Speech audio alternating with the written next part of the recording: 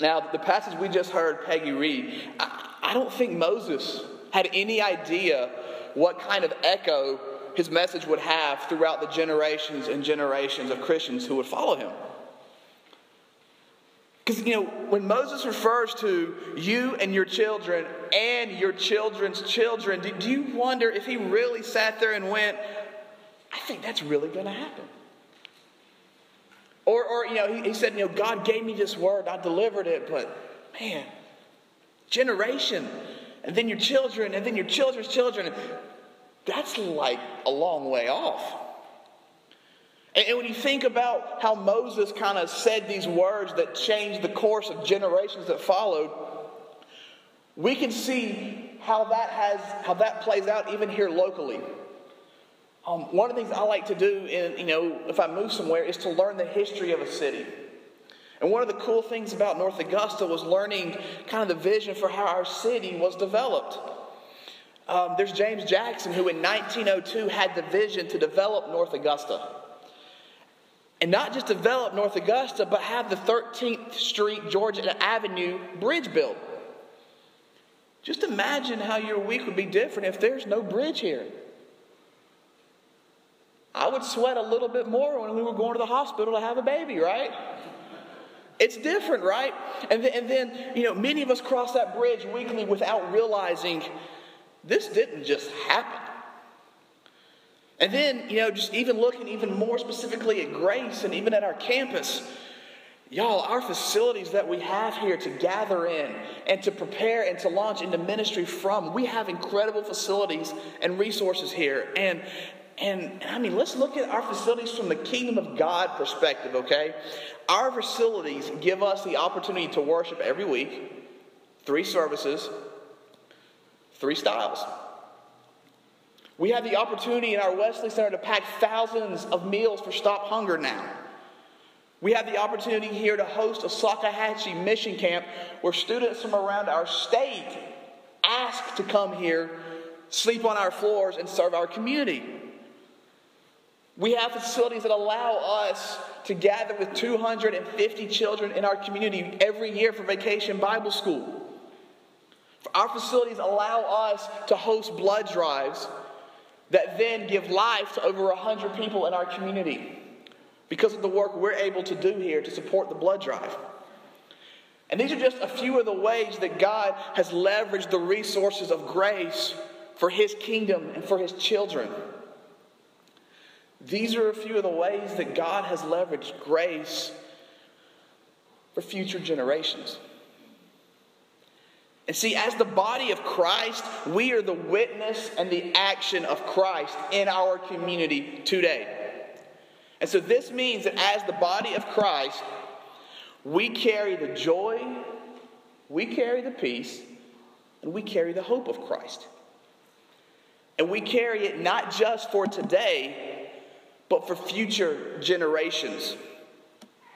And so how do we steward this? How do we carry this joy and this peace and this hope of Christ? How do we carry this and steward it not just for today, but with the future in mind? Because whether you realize it or not, you're sitting here today, you were previous years when somebody thought about future, you came to mind. And so as the church, how do we think about future generations? But also, how can we think about future generations when for most of us today, it feels like we're sort of trapped in the wilderness? We're just trying to make it from day to day, right? Trying to pay that next bill, trying to just get me to that next doctor visit, just get me in the hospital, just get me out of the hospital, just get me to my therapy, get me out of my therapy. How do we move forward when it seems like the trees in front of us just kind of get thicker and thicker? Well, fortunately for us, this is not unique to us. Because when we open up the pages of Scripture, we see a similar situation confronting the people of Israel in the days of Moses. And this story plays out in the first 5 books of the Bible. Sorry, I hit the wrong thing here. Technology, what are you going to do with it, right? You see, the Israelites, they were a people group who were down to nothing. Moses has come. Moses has orchestrated their freedom from slavery in Egypt. But now they have spent 40 years in the wilderness trying to get something that has been described to them as the promised land. We go 4 days without a blessing, and we think God is done with us. Could you imagine going 40 years? But they're not so different from us. See, their lack of discipline turned 40 days into 40 years. And our lack of discipline has turned the hope of the gospel into a fear of scarcity. And the trajectory of this story that we're going to see today, it begins with Genesis through Numbers. And as you read this story of Moses and the Exodus, and then of the Israelites spending 40 years in the wilderness, you're reading it and you're thinking, okay, come on, God. At some point, the good guy's got to win, right? Come on, God. At some point, this movement has to go from promise to fulfillment. I mean, come on, God. Well, in our story, Deuteronomy comes in with this massive interruption. It's as if the story is moving. They left, the Exodus happened, they're in the wilderness. You know they're on the edge of the promised land. They're ready to go in. And so we open up Deuteronomy and we're like, all right, we're going to hear trumpets now. The good guys are going to win.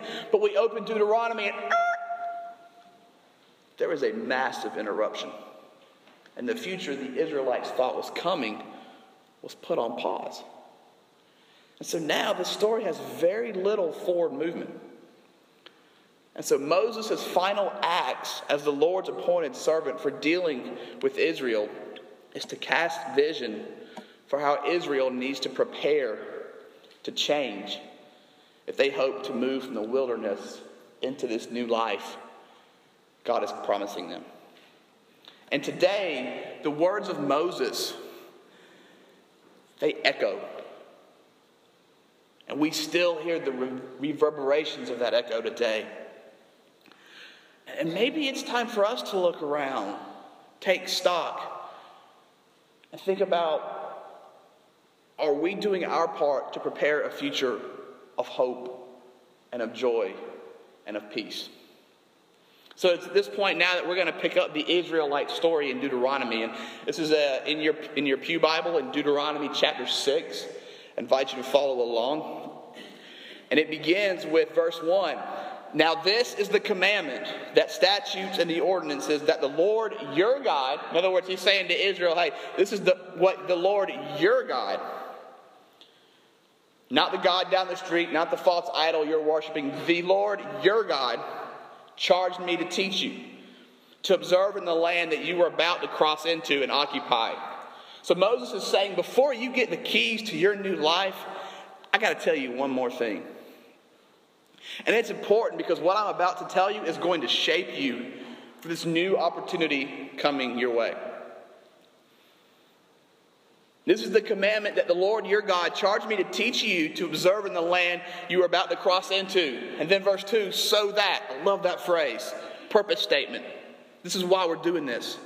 So that you and your children and your children's children may fear the Lord your God all the days of your life, and keep all his decrees and his commandments that I am commanding you, so that your days, your life may be long. In other words, if you want your children and the generations to follow, to stay in love with your God, listen up and take this to heart.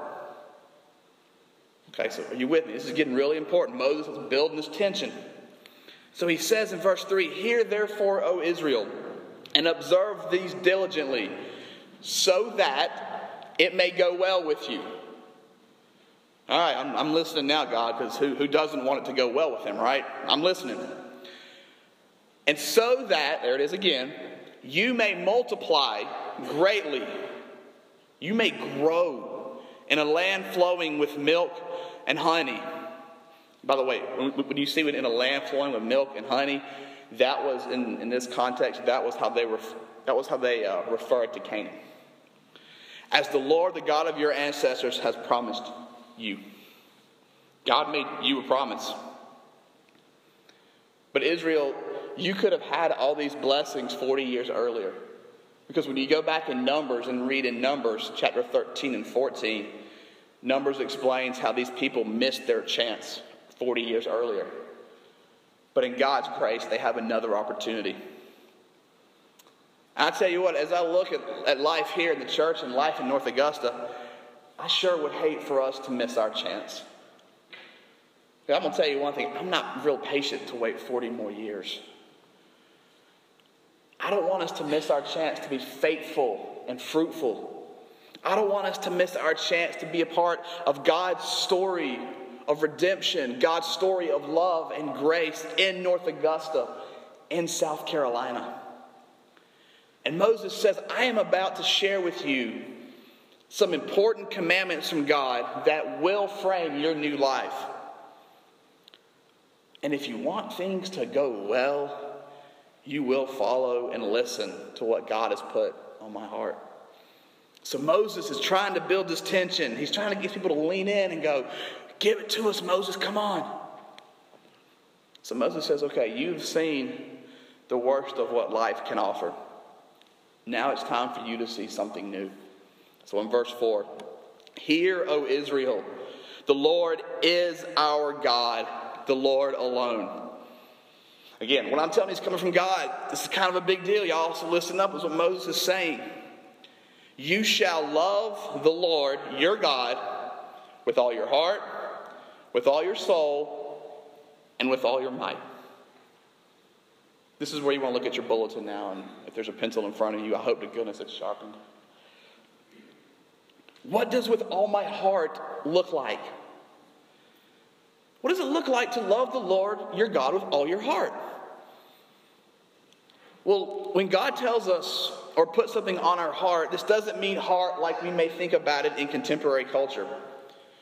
If you go to Proverbs 4, verse 23, we read, above all else, guard your heart, for it is the wellspring of life. And the reason why we talk about guarding your heart and being pure in heart, the reason why we teach our high school students about purity in heart is that while we view the heart as the seat of our emotions and our will, Israel understood the heart to be the center of the whole person. Not just the source of emotions. Not just this thing we see on Valentine's Day. But also the source of wisdom and perspective. From the heart flows who you are. And so in essence, the heart refers to who you are as a person, or your character. So when you think of love the Lord your God with all your heart, love Him with your character. What does it look like to love the Lord your God with all your soul? Well, the soul is the life principle. If heart is who you are, the soul is what you do. And then what does it look like with all my might? Well, might is how you do it. And in that culture, that's what it means. When it says love the Lord your God with all your might, that means love the Lord your God in the way you work, in the way you use your hands, in the way you serve people. And so if we were to maybe say this today, it might sound like this. Love the Lord your God with all of your character, with all of your life, and with all of your service. Then Moses continues in verse 6. Keep these words that I am commanding you today in your heart. This is no longer about information. This is about transformation. Because if Moses wanted this to simply be more information, he would say keep it in your head. But he says put it on your heart. And to put it on your heart means it's much bigger than just knowing something. I want it in your heart. And I want you to then, in verse 7, I want you to recite it to your children and talk about them when you were at home and when you were away, when you lie down and when you rise. I want you to bind them as a sign on your head, fix them as an emblem on your forehead, and write them on the doorpost of your house and on your gates. I want this to be a big deal. And when people look at you as my followers, I want them to look at you and say, those people love God. There is no question about it. See, the Hebrew people were extremely successful at making religion an integral part of their life. And the reason for their success was that religious education was life-oriented, not information-oriented. And yeah, they knew these things and they were living them out, but it was much more important for them that it was practical. So what we do now, it's going to echo into the future. That's what Moses is telling the Israelites. You're about to step into something new and something big. I want to make sure you're ready for this. So are you prepared for God to work through you? Because like the generations before us, we are the stewards of the church for our generation. And we are also the stewards of the church for future generations. More daunting than that is the fact that we determine what is going to come to mind when future generations think about the church. The church I raised my daughter in, that's what her idea is going to be of church. The church that you are in, that you raise your children in, that you raised your grandchildren in, that is going to be their idea of church. Are you prepared to give them an idea and a concept of church that is faithful to what God has given you? And so like those who walked and led you to this point, the burden of stewarding the church now sits with you and with me. And we can run from it, or we can lean in. We can embrace our role in this amazing story that God has invited us to be a part of. And so instead of praying that God be a part of what I'm doing, let's move ahead of that to God, let me be a part of what you are already doing. Because believe me, God is already doing. And so can you imagine what would happen in our state, in our city, if we get this right? Can you imagine what hangs in the balance if we get this right? Can you imagine who hangs in the balance of you saying yes to what God has called you into? Can you imagine that? And as the church, we are stewards today of God's message of hope, of joy, and of peace. Scripture testifies to this. God promises this. Jesus died for this. We are alive in Christ because of this. So are you prepared? Can you love the Lord your God with all your heart, with all your soul, and with all your might? Because God is doing something new. And on May 17th, we're going to walk into this together. We're going to be excited about this. We are going to steward this for the next generation. And we're going to start approaching worship with the people in mind who are here, but also the people in mind who are not here, who we are going to begin expecting to be here. Because we are all going to lean into this together. Because God went first. God has promised us a life of hope, a life of peace, and a life of joy. Are we ready? And if you think I just challenged you, I did.